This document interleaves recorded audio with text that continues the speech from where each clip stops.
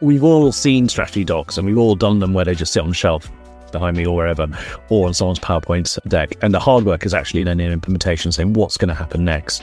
And the sort of things that matter are therefore, where does the money go? Is it changing direction? Is it going to certain things that it might not have done before?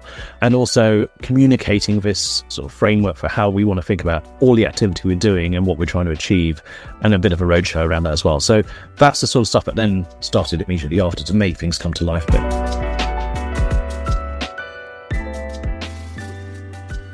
Welcome back to the Web Chats podcast, a podcast from White and Black Limited. My name is Sam Ridgway.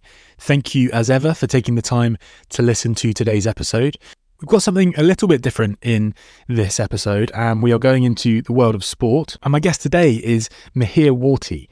Mihir is Chief Strategy Officer for World Rugby, the sport's international governing body.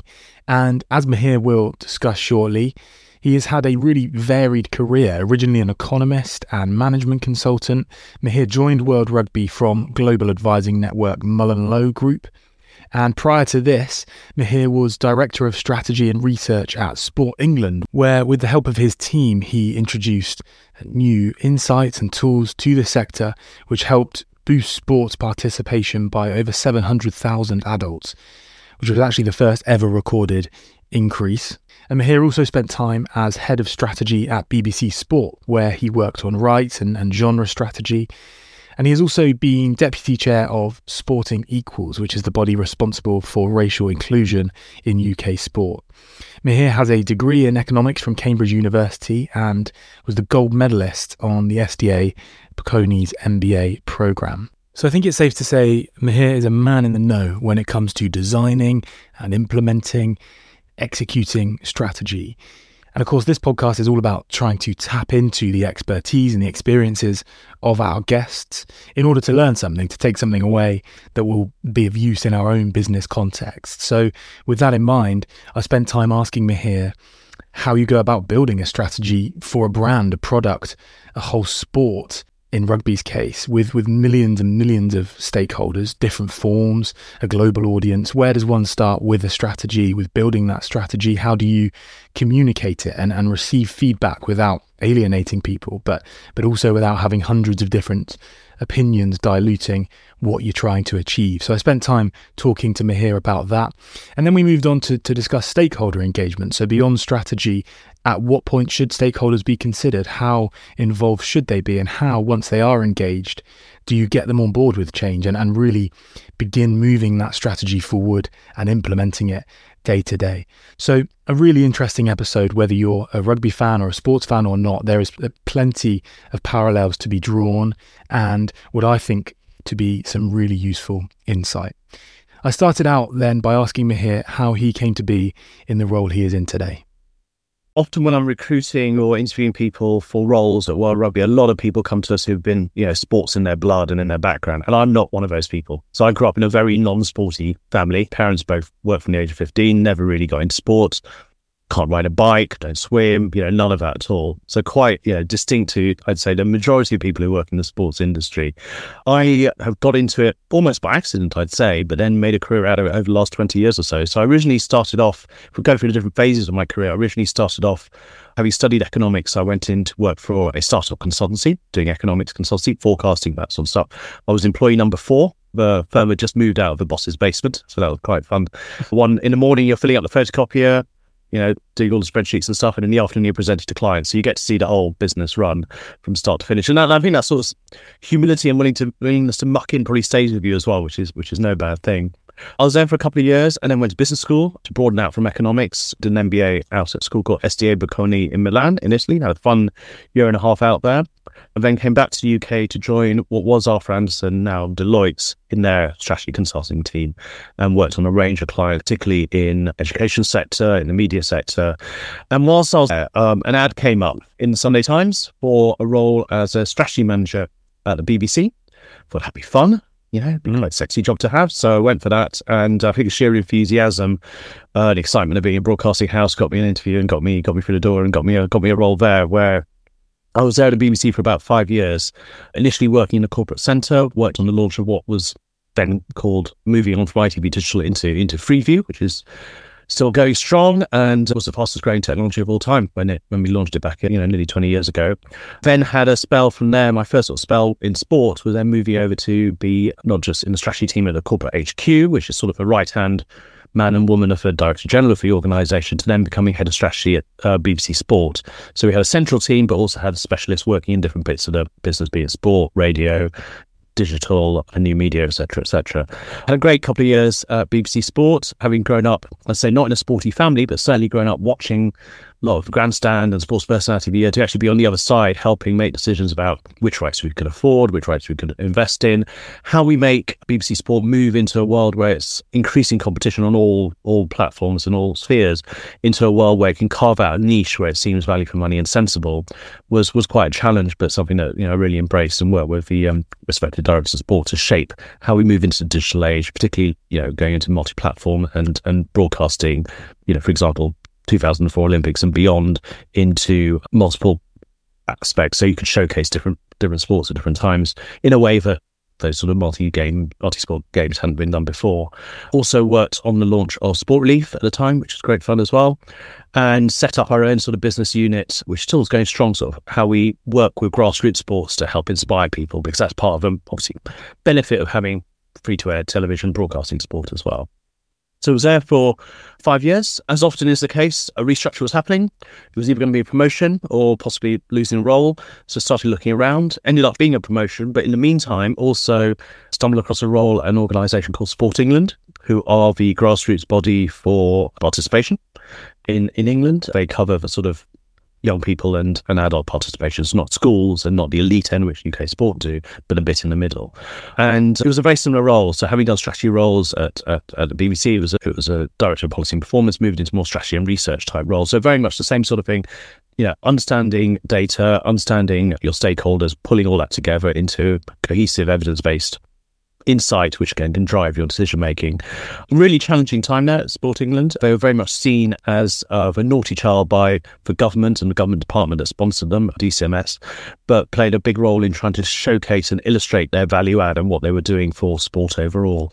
And they've gone from strength to strength since. And in a way, a very simple business model. Sport England get around 250, 300 million pounds a year of tax money and lottery money, and it's spend it on people taking part in sport. Well, great job to do.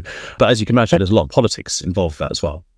And you had great success there. Was it something like 700,000 new participants, something like that? I read somewhere. Where your tenure there, Mihir? Absolutely, and I'd love to take credit. I'd love to take credit personally for that, but it's obviously very much a team effort. So it was around the time running up to the 2012 games. So it was a very exciting time for sport in the UK generally. And what's been interesting is that historically, sports participation rate's been on a decline across the country. It's been in pretty much all groups, and this was a first recorded increase, and it was done for a number of different things. Firstly, real targeting of different audience groups, and also applying as much money as possible into stimulating local activity, because a lot of that 250, 300 million pounds a year is a lot, but most sports spend is done by local councils or by the private sectors. How do we stimulate that to keep investing and keep generating activity? So yes, that did lead to an increase in participation, which is the first recorded one, and then we saw that sort of move on again post the 2012 games, as well as that generating more excitement. There's definitely this thing in sport that people believe that if you broadcast it, put it on, that's going to stimulate activity in its own right.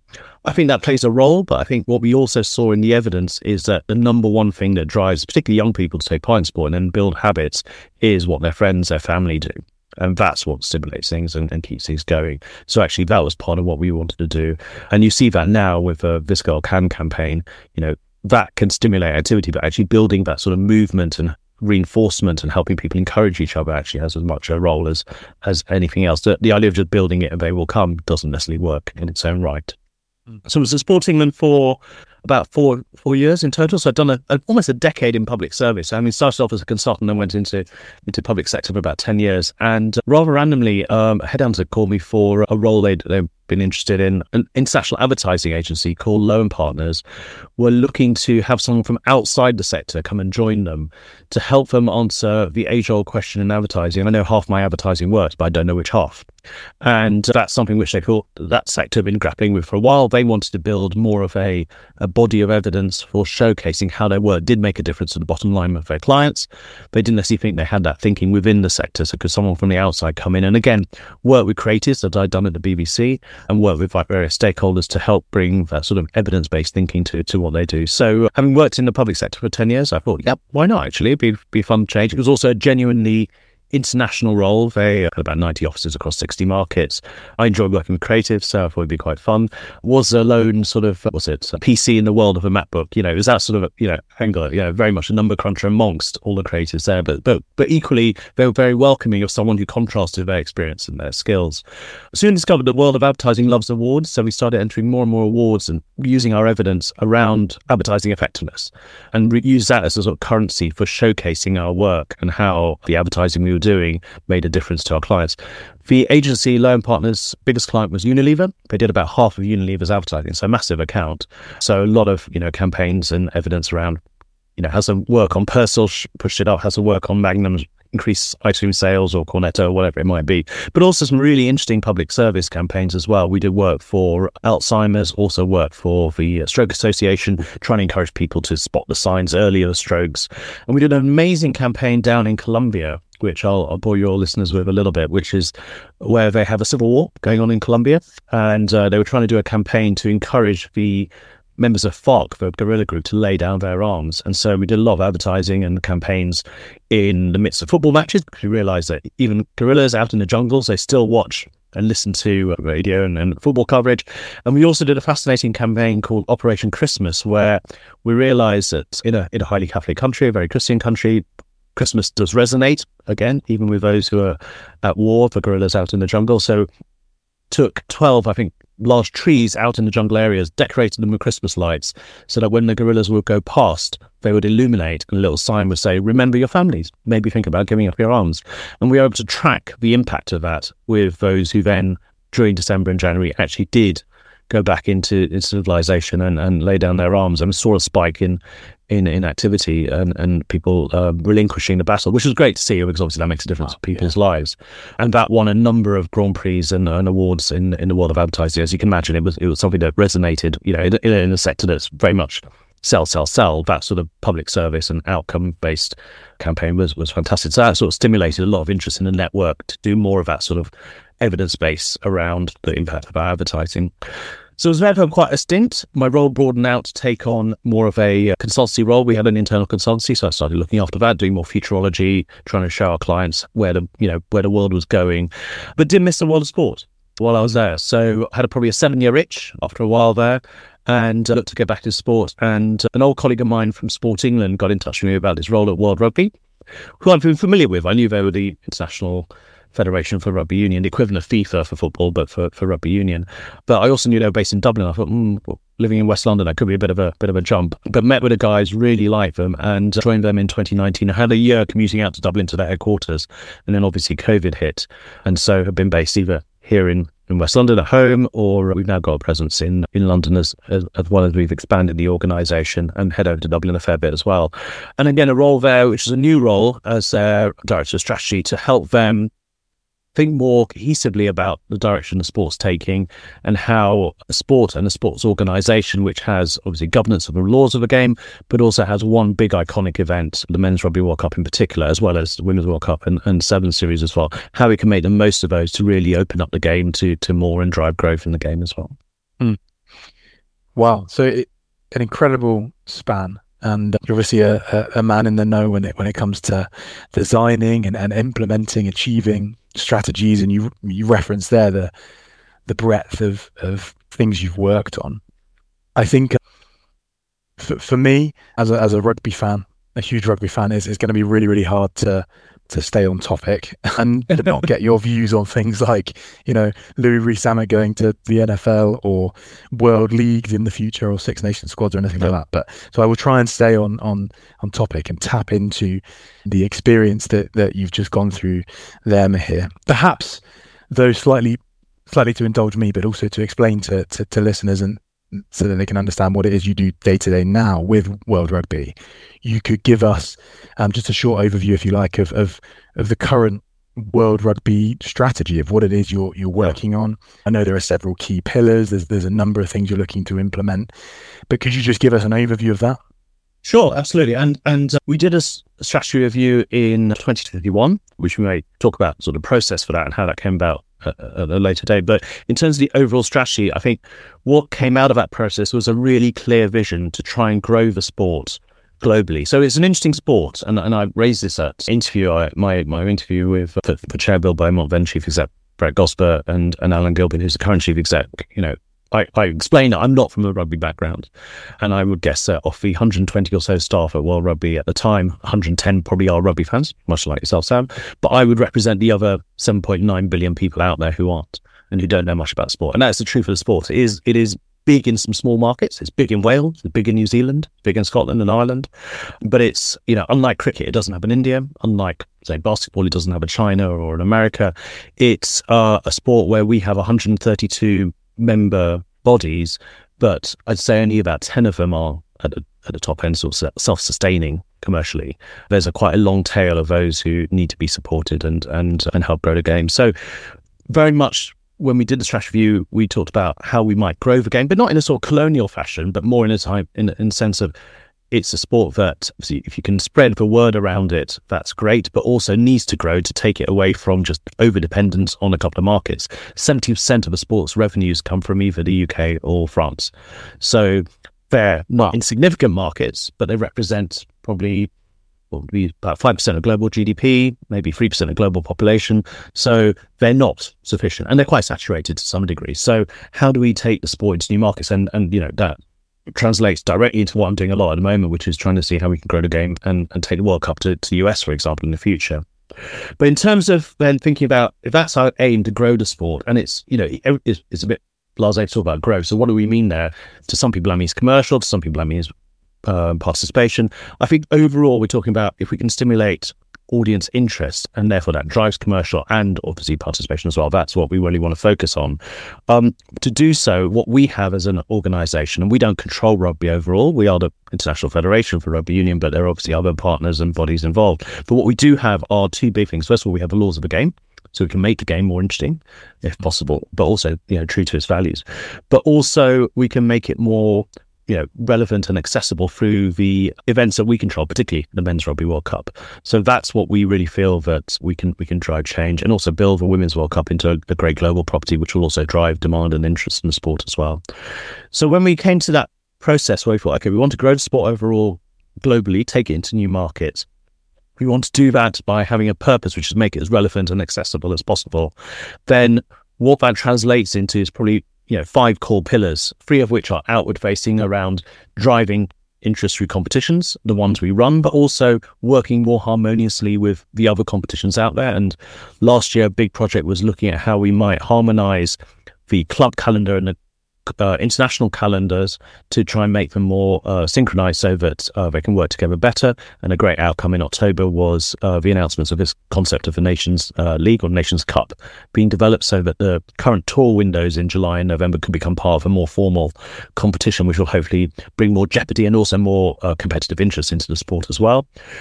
We also have a focus and a pillar on participation. Any federation, national, international, has to have participation, really as an indicator of the health of the sport. Most sports, it's an interesting one. Most sports participation is a cost line. It's not something that drives revenue, and that's probably the same in rugby overall. And it's challenging with it being a team game, contact game, a game that's 15 aside, knees cross pitches. Those are things which, if you're designing a sport, for 2024, you may be thinking, is that what's going to work when you talk about people want to go for a jog or for a swim or whatever it might be. So there are some challenges there, but that's, it's 100 and odd people out of Dublin, another 100 out of London won't change that, but working with our member unions can make a massive difference. And so, for example, this evening I'm off for dinner with members of the community board at the RFU to talk to them about some of the learnings from other markets and what we can try and do here in England and how they can drive change there as well. Our third pillar is around audience engagement and engagement with our stakeholders as well. That's really crucial, and thinking about it in not just about traditional platforms and free-to-air television, but also obviously where our consumers and would-be consumers are increasingly, in terms of the platforms we talk about now, which have obviously gone through Facebook and Snapchat and Twitter, or X now, through to a higher presence on TikTok and other platforms, where we know we can package the content and stimulate more interest and engage audiences. Again, to help, in some cases, encourage them to take part, but equally important to become fans of the sport and therefore generate future interest and future revenues as well. And underpinning those three sort of outward-facing pillars are the game itself, which is our product. How do we make that as attractive as possible? And it's a really challenging one, because there's obviously, with it being a contact sport in the main, we want to make sure that there are no unintended consequences of any of the changes one might make. You want to make it as safe as possible for participants and fans and audiences, but also as exciting and lively as possible as well. And that's a continuous tension, continuous challenge, and continuous improvement journey. And then our last pillar really is a bit inward looking, which is about our ways of working. And how do we work in a way that is genuinely thinking about, less of being maybe a traditional international federation, but really thinking about consumers in the future and how we engage with them more and more.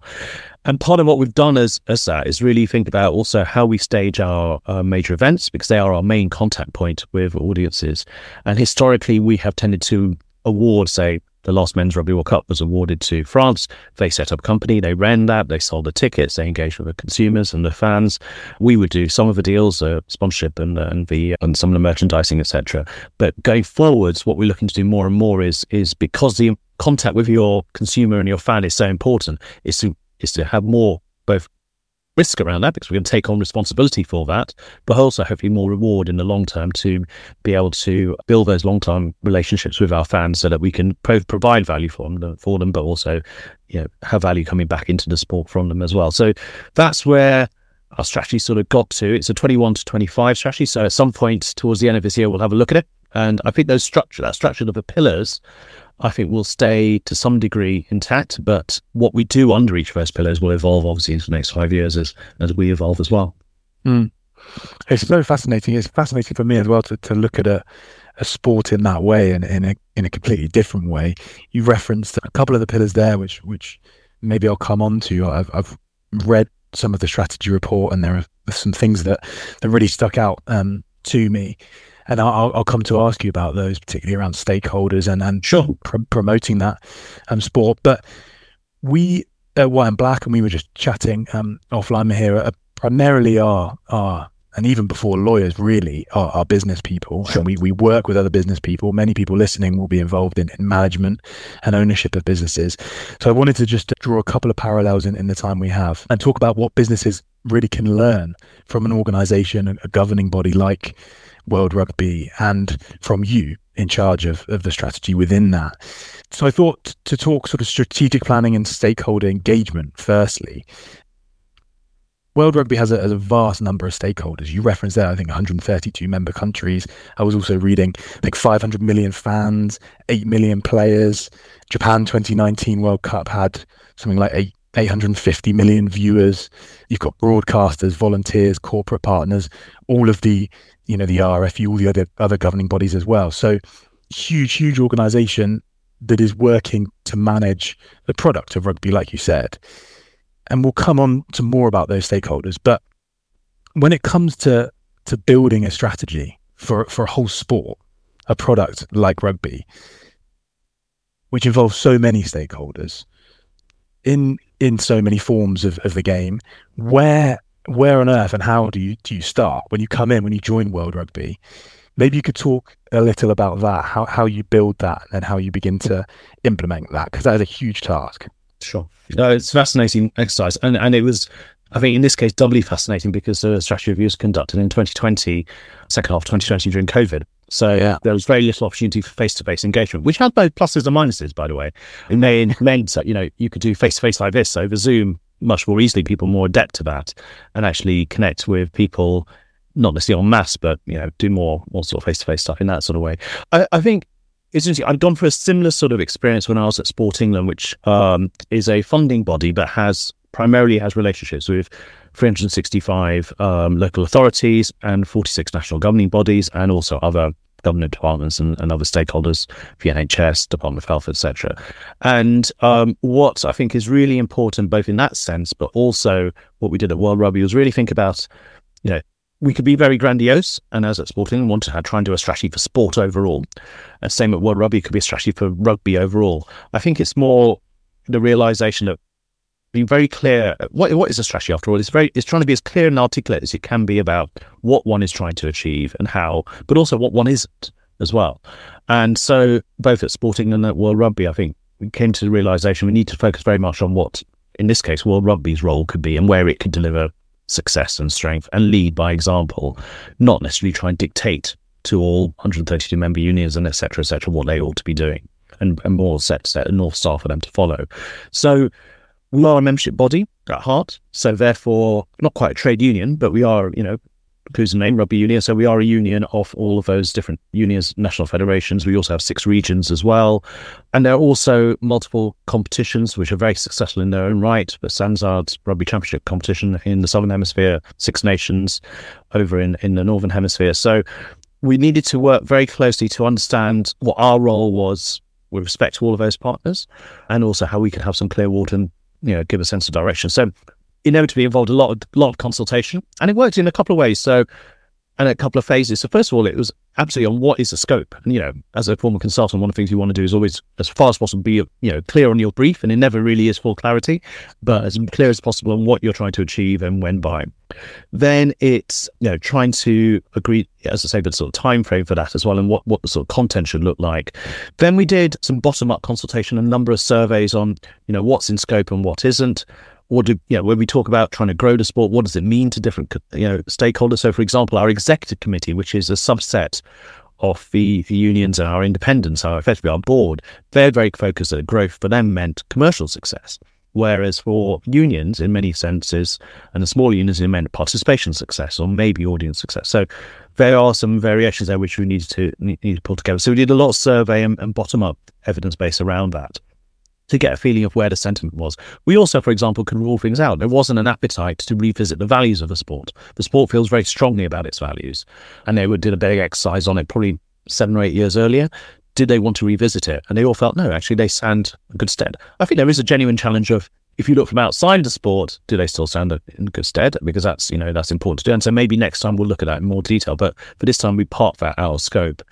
And then on top of that, then to make things feel more concrete, you can do a lot of, as I say, not airy-fairy, but a lot of sort of qualitative sounding out of people. But I found the easiest way to get people to, either commit or say what they don't like is just to run things by them. So on the basis of the sort of feedback we were getting, I was able to articulate those 5 pillars which I walked through earlier and what might sit under them, and then just draw that into a couple of slides to then walk through with people, walk through with our board, our management team, and just get each reaction to it and refine it, rather than just go to people with a blank sheet of paper, because that's really difficult for people to engage with. So to go with something that you might disagree with is easier in a way, and easier obviously to get feedback as well.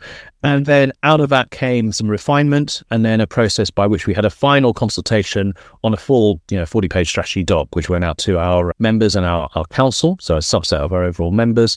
And then ultimately our council approved that strategy through a vote. It was quite a perilous sort of Zoom vote with 40 people on the screen all doing their vote to go yay or nay based on the recommendation of our executive board. That was at the end of 2020, and then it was implemented in 21. And that's when the hard work starts, because we've all seen strategy docs and we've all done them where they just sit on the shelf behind me or wherever, or on someone's PowerPoint deck. And the hard work is actually then in implementation, saying what's going to happen next. And the sort of things that matter are therefore, where does the money go? Is it changing direction? Is it going to certain things that it might not have done before? And also communicating this sort of framework for how we want to think about all the activity we're doing and what we're trying to achieve, and a bit of a roadshow around that as well. So that's the sort of stuff that then started immediately after to make things come to life a bit. And that, just to come back on that refinement stage, is that quite difficult to manage? Because presumably you've got to have the strategy with your key pillars that you want to implement front and center, but you've got to have enough leeway actually to allow for that feedback and to allow people to sort of throw stones, as it were, and to say, don't agree with that. But you still have to take it forward, and you can't have 10 opinions from everyone in the room if you're asking 50 different people, because then where do you end up? So how do you sort of strike that balance between pushing it forward and keeping it front and center, but listening enough and getting people on board and maybe tweaking it where you can? That's hard to do, isn't it? It is hard to do, although I think what learning is from this process and others is that the first stage of that is just giving the appearance and the genuine appearance that you are listening. And actually, people just want that. And I think people are, they're all wise and wise enough to know that you can't please all the people all the time. And therefore, they may disagree with certain points, but they understand that others will have a counter position. And my job is to try and navigate that. And they're all cognizant of that. And I think as long as they're having the chance to air their views and have them, strongly articulated and evidenced and then played into the process and feel it's given a fair hearing, I think they're fine. I think that's absolutely fine. And I think in terms of the feedback we got, actually, in the end on this, it was more unified than one might hope. So the sort of pillars were all quite agreed, even the content of them. I think it was actually very helpful feedback to say it would be really useful to have, really explicit targets in some areas, for example, which was good. And then the other bit of feedback we got is, is it a strategy that really can look 10 years ahead, or is it more like a 5 to 7 years or 3 to 5? How does that work? Because some of it felt quite immediate action driven, and therefore is it really looking that far ahead? So those two bits of feedback I thought were quite helpful, and actually they played into how we then ended up with a final formulation. There was fortunately not so much that it was like, no, you need to go after Africa, or no, you need to go after Asia. It was kind of realizing that there's a balance to be struck for a global organization. Okay. Yeah, really, really interesting. I guess my follow-up on that then, and the next stage in the process, as it were, is around those stakeholders that you mentioned earlier, or beyond, at least internally, World Rugby. And as a slight aside, but relevant to this conversation, I think there was an impact study that was out just last week, which I picked up from the Institute of Real Growth, which is linked to the Saïd Business School here in Oxford.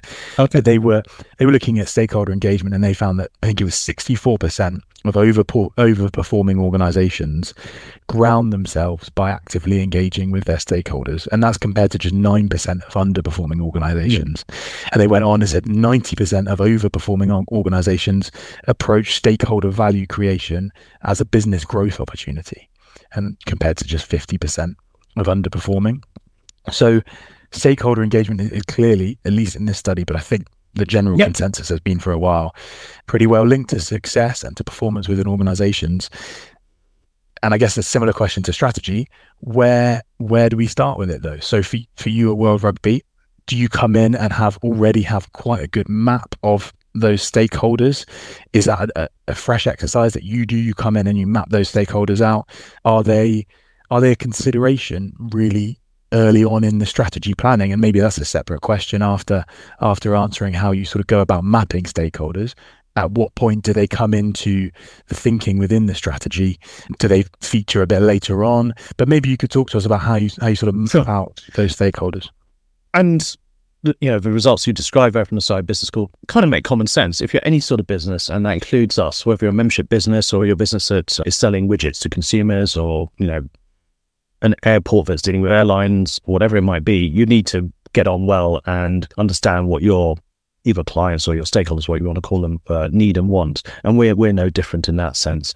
And I guess I focus particularly on our stakeholders being our members. That's one pool of them. But there are other stakeholders which are you as a fan, and then there's others who are participants, and then there's our other, there's our broadcast and our commercial partners. They're all stakeholders, and we do, certainly within our strategy review, as well as a focus on a membership, we had them involved as well. And engage them as well, and do on a regular basis. But I think what we did do, one of the commitments we made in the last strategy review, was actually to improve how we engage with our core stakeholders of the members.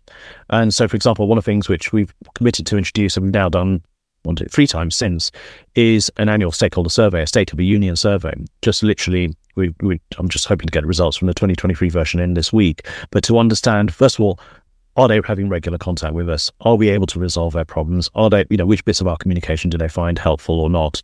Those sort of things. And then we test out, particular things each year. So, for example, at the moment, we're testing out with our stakeholders, do they need more support on something we think is important, which is sustainability? Last year, we did in the survey, we asked them what sort of services they might want centrally from World Rugby that would help them more proactively. So that's the sort of stuff which we're always testing and trying to learn more about. So there's no question that for us to be successful, those stakeholders, in particular our members, have to be successful. But there is a big spread, so there are some who are more they stand on their own 2 feet. They're more independent. The Rugby Football Union in this country, New Zealand Rugby Football Union, they're successful businesses in their own right. It would be wrong of World Rugby to be lecturing them on what to do, but absolutely we can help work in partnership with them better. That's always the case.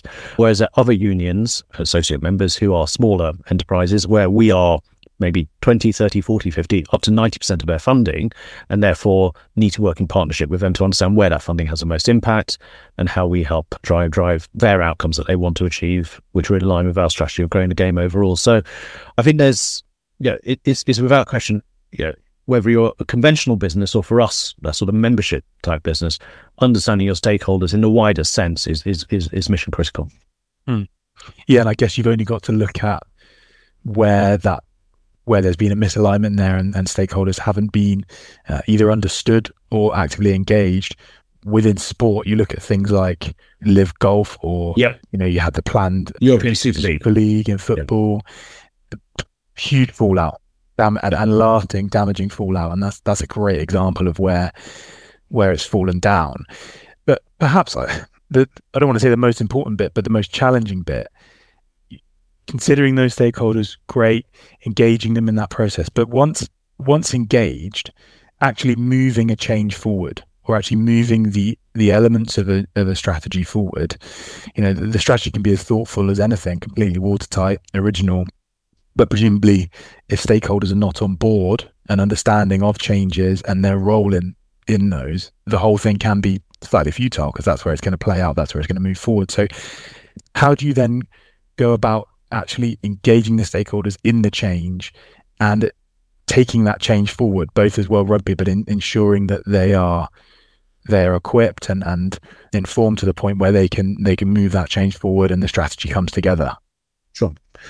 So I can give a live example of that. So part of the strategy was very much around trying to grow the game globally. We went back to our stakeholders, including the council, who are the ultimate awarding body for awarding future Rugby World Cups in 2022, to say as part of what we're looking to do in terms of taking the game to new parts of the world and growing the game, we wanted to unveil a slate of upcoming Rugby World Cups. So 25 out to 33, to have the 25 World Cup awarded to England, 27 and 29 to Australia, and 31 and 33 to the USA. Two main aspects of change in that, which we needed, and we walked through our stakeholders, be they commercial partners, be they those member unions, and particularly the subset who are on our council, to explain the two main drivers of change and two main aspects of that. One is that we are proposing to take more of an active role in running those World Cups. So rather than just award a World Cup to England or to the Australia, and in particular to the US, it would be more World Rugby running a World Cup in partnership with our member union. And the main reason being that, therefore, when you go from one place to another, you can have obviously economies of scale in taking a ship from one place to another, in this case, a major world event, but also the increasing prioritization of that relationship with the fan, and be it the ticket holder or the fan watching in the stands, or the one at home or in a fan zone. That's important to have from event to event. And if we just award them and then just move on, that's not necessarily building that sort of cohesion over time. So that's what we played back to. And we solve that. That's going to help generate more income from sport overall, more information for you all as members, because you'll be able to tap into this base of 2.3 million people attended the last Rugby World Cup in France, to know who they are and be able to target them day in, day out, either with additional services or products or tickets for 25, 27, whatever it might be, is obviously beneficial. So that's number one. And number two was also this idea of taking World Cups beyond the conventional places they've been in the past. So Japan 2019 broke the ice on that. It's a country where the sport is successful. It's been there for 100 odd years, but it was the first one out of the conventions of Southern Hemisphere, South Africa, Australia, New Zealand, or England and France. So it's the first one out of that. And so therefore, the idea of then taking a World Cup to the US was absolutely in line with our strategic thinking of opening up a new market, or using the World Cup, the major event we host, to the benefit of all. So we hope it will be successful in its own right. People will go and enjoy it. They'll buy tickets, hopefully very expensive tickets, as well as the more affordable ones, and return an income to World Rugby, which then can be passed through in grants to our member unions. But also it would allow for Six Nations or Sanzar to have a new market to sell TV rights to, etc., or to take matches to, whatever it might be that they see as successful. So it's a boon, hopefully, for the game overall. So that's the other thing we needed to play out. Part of a strategic plan was we've all agreed when we signed off a strategic plan. It was a unanimous vote from our council. 51 members of them all voted to approve it, was to try and grow the game. Now we're asking you to approve the implementation of that, which is inevitably we need to take the main product we had, a World Cup, to new markets. Same on the 7 Series, which we've just gone through a reinvention. There's a stop, but the final stop, the finale of the new 7 Series will be in Madrid next year, later this year in May, June time. And that's a market where, Spain haven't been necessarily successful at World Cups, but they are really a great union and a great sports market generally. So the idea of having a finale and a great event at the Athletic Madrid stadium there this summer will be a fantastic sort of, again, beacon and North Star for the sport in the 7 Series as well. So that sort of thinking is, we play it back into the strategic plan, which everyone has signed up to, and it has these now consequences, but they're not always thought of at the time. So we need to make sure that those colleagues in other organisations who we're affiliated with are brought on that journey with us. Yeah, really, really fascinating, and it must be quite nice in a way to see. I mean, you referenced Madrid and the Spanish Union there, but to see teams like Portugal and Georgia doing so well at previous World Cups, it sort of affirms part of that approach and part of that strategy, and where you're looking to grow and push out and engage those unions in driving that forward. There's a couple of segues in there that you obviously referenced earlier, the pillar of participation and audience growth, and then how you move that forward. Maybe moving on slightly to that, I was interested in the strategy report about the idea that there's this market saturation for many leading sports at the moment, and a feeling that sports rights were or potentially reaching a sort of value ceiling. COVID-19 in many ways accelerated those shifts. You cite things in the report like the rise of esports, sort of filling the vacuum that was left as traditional sports had that hiatus, and that's sort of continuing. You've got those that are striking rights deals now are struggling to retain previous levels. Sponsors are exerting even more scrutiny on ROI. Broadcasting partners and traditional broadcasting with sort of Prime and Netflix and direct to consumer coming in as well. There's loads and loads to contend with there. So in terms of branding and promotion of the product, as you called it, the sport as a whole, and in light of these factors, the fact that they've, it makes up a key element and objective of your strategy, how do you look to improve that promotion and that marketing of rugby to grow the game, as it were? It's a massive question, granted, so maybe it will be the start of an answer, and I know you've referenced a couple of things already, but where do you start with that? Is it a case of selling rugby against different sports? Is it the physical benefits, the community benefits? There's so many elements to me. How would you do it? It's a fascinating one, and it's as you can imagine, it's one that preoccupies us a lot, and it goes back to what sort of outcome you're trying to achieve, and you've highlighted a couple there. So we have a participation outcome. There's selling a sport in a participation sense, and that's not to say that's binary or polar opposite, but there's a different thing in terms of selling a sport for audience awareness or building fandom. There's some overlap, but there's some distinction. So I think what we are acutely conscious of, we've done a lot of further research into this, and we also know our member unions, the more successful ones, also do a lot of research into their fan base and their participation base and trying to understand what motivates and what doesn't. We've done a lot of research trying to understand it. So if I carve it into a couple of different areas, and in essence, it goes back to almost old-fashioned market segmentation. So if you're talking about it from an audience point of view or from a fan point of view, we know there are, both globally but in specific markets, there are avids who are really into the sport, and you may think you're one of them. They're the ones who will tune in to club games. They're the ones who will go and buy tickets. They're the ones who buy merchandise. That's they exist obviously in every sport. Then what we also have is then a hinterland of a more casual fan, those who, like myself, might tune in for a World Cup or a Six Nations match. And then you've got those who have a passing interest in the sport from an audience point of view. All the time we're trying to look at how we can move people both into the top of that funnel, into that sort of broad awareness of a sport and broad awareness of the products within it and the content and the matches or whatever it might be, and then move them down the funnel as much as possible. And that's what a lot of the investment we have made internally and also with our partners over the last, I'd say 4 or 5 years in particular, has been on identifying the channels that work that way, the platforms, particularly, again, thinking not just about those 3 buckets of avids, casuals, and those with broad awareness, but also the age groups and demographics within them as well. So some really more sophisticated segmentation there going on as well. And that's how we then build audience interest. Some of that will trickle into those people being fans and watching the content or listening to it or following it online. Some of them will go obviously into hopefully taking part in sport as well. In terms of participation, though, it is a different challenge. And I have consistently felt that, and this is going back to my time at Sporting, that we are not necessarily competing with other sports, but we are competing for attention. We are competing for people's time. And that is a real challenge. And that could be, in some cases, another sport. It could be just being on their phone, doing something else. That's a real challenge for us. And rugby does have a challenge in terms of what we are seeing globally is declines in team sports. There's no doubt that the coverage of a concussion issue in the sport has an impact on people's willingness to either take part themselves or have their children or offspring or friends take part in it as well. And there's also the sheer coordination issue and spontaneity. So much of what people want to do now is spontaneous, that to be able to round up 30 people and a referee and a pitch, for the end of the day, if you want to do that, is not straightforward. The corollary of that is that at the same time, and there's a great piece of literature by Robert Putnam called Bowling Alone, is that people do recognise the massive value of taking part in team sports and taking part in activities to bring people together, and people are searching for that. And what's great about rugby, and particularly 15s, is that it's all shapes and sizes, and therefore one can take part in it. And that's how we try and sell the sport. It is something for everyone.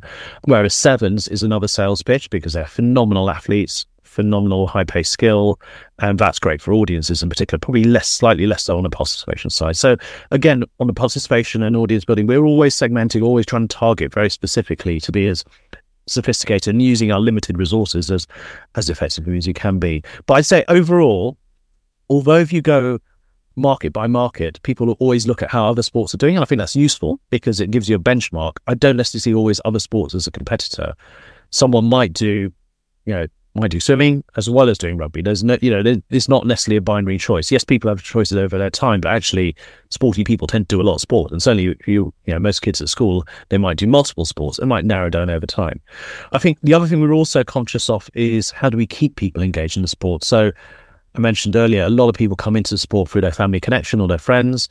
They then will move through life, and we see generally in sport drop-offs at 16 when people move out of education, or 18 when they leave school, or 21 when they might go into higher education and leave again, or they might start work. Other competitor issues come into play. How do we help people stay in the sport? So, for example, recently we've launched a new product called Team One Rugby, which is an alternative to pure touch or tag rugby, but also to contact, which allows you to have much of the values and excitement of contact rugby, but in a non-contact fashion. And that's something we're working with our union to see if that's something that can play well into that space to help people continue playing. Because we do see, a drop-off in time, but then obviously a resurgence of people who might want to play touch as they get older and come back into the sport. So we're offering them more and more opportunities to do that as well.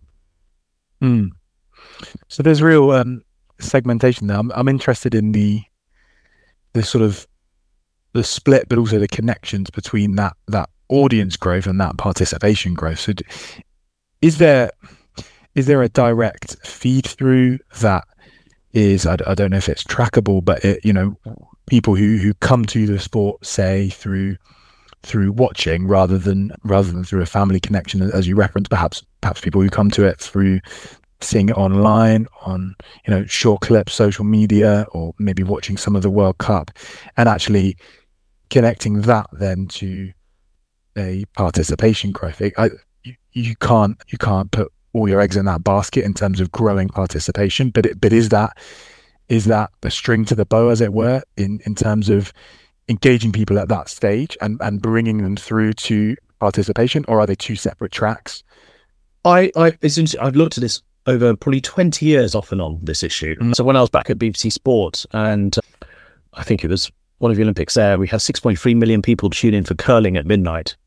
Wow. Did we, because the British team won a gold, I guess. But do we see suddenly a surge of interest in curling straight after that? No. Or a sustained surge? No. But did we have a spike in interest and awareness as well? Absolutely.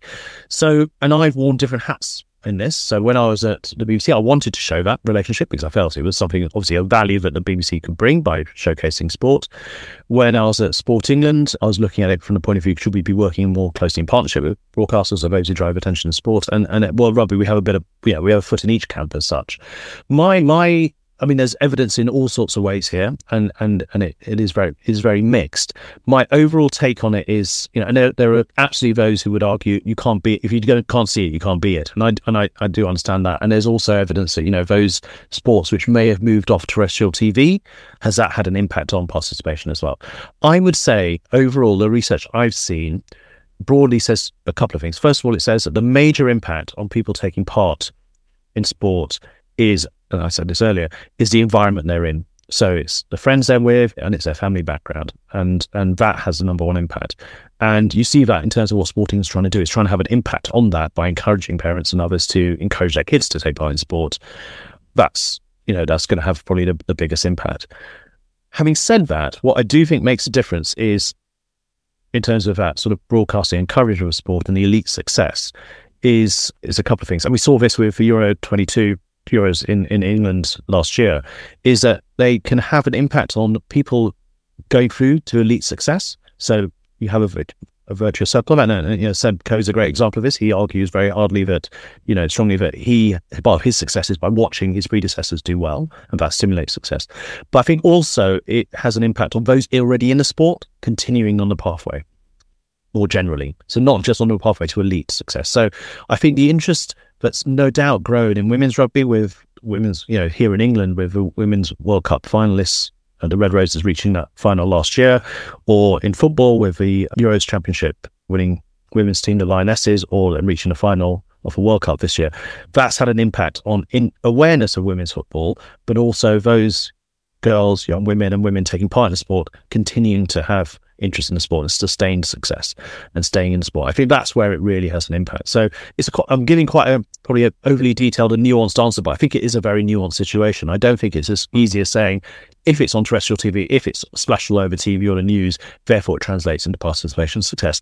I think you need to have a lot of other conditions alongside it. And the ultimate example is the Wimbledon tennis. Tennis courts get really busy those 2 weeks, and then generally participation drops off again afterwards. Yeah, and it is a nuanced thing, but I suppose it demonstrates the importance of the strategy that you have and the joined up thinking throughout the whole governing body and the engagement of all stakeholders at that stage, because that's ultimately what's going to carry things through. And it's fascinating. And I, without going into more detail, but I wonder if with rugby as well, there's a unique, particularly with the contact element, there is perhaps a shorter career span in that, at least in that form. You can obviously move on to touch and sevens and other forms, but perhaps it works the other way as well. Perhaps you have a participation to a point, and then when participation is maybe no longer possible for whatever reason, you move across to the audience side. And I know that's true of volunteering or refereeing or exactly other aspects of it. Yeah. So it does work across both. I hear it's been so interesting talking to you. I'm conscious of your time, so I don't want to go on much longer. But just as a sort of wrap up, obviously we had the World Cup at the back end of last year, a huge success. I mean, the quality of some of the games on display, and not just as a rugby fan, but I think for neutrals tuning in, particularly to some of those quarterfinals, just an incredible showcase for the sport. There's more exciting things coming on the horizon though for you at World Rugby and for rugby as a sport. There's Six Nations, there's the World Rugby League. Is it a busy time coming up? Is there? It's always a busy time, absolutely. And immediately, it's not one of our competitions, but Six Nations will capture attention, and there's always heightened interest in the Six Nations immediately after a World Cup and also immediately before. So that should be good. We also have recently relaunched the Seven Series as a world tour with 8 stops, and so we have the next one in Perth coming up, and that will run into the finale in Madrid later on in the summer.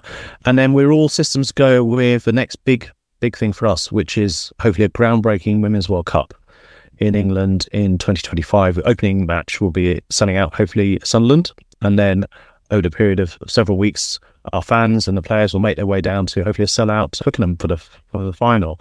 And we are really putting a lot of store into that as a way of transforming not just the women's game at the top end in England and hopefully having a global impact as well. Also, obviously, that, as we just discussed, the potential for that to stimulate interest in the game overall and amongst girls and young women who want to play the game, but also just bringing a new audience in. And that's what we've already seen. So, men love watching women's rugby as well, but we're increasingly seeing new audience come into the sport, as we did with football with the Euros last year, which is a more family-friendly and more diverse audience than we may have had traditionally in either, for example, in that case, men's football, in our case, men's rugby. Mm. And is that part of the geographic shift? Does that come into that? Because I know France did that. I don't know if it's for the same reason in terms of audience growth, but they moved around and they moved the national team around to different venues. That feeds into it. Does it moving, say, from Sunderland down to yeah, we've chosen venues around the country, not just in traditional heartlands of the sport. That's something which UK Sport, the British government, the RFU really wanted, which I understand. Part of the legacy of it is to try and take the sport into parts it hasn't necessarily penetrated as deeply as it might have done elsewhere but previously. We're absolutely supportive of that, so that's part of it as well. We know rugby is strong in the southeast and southwest of the country. Rugby union, let's try and friends and family and Brits and others enjoy it in other parts of the country as well. Yeah, amazing. Well, so much to look forward to, and Mihir, it's been fascinating talking to you. Thank you so much.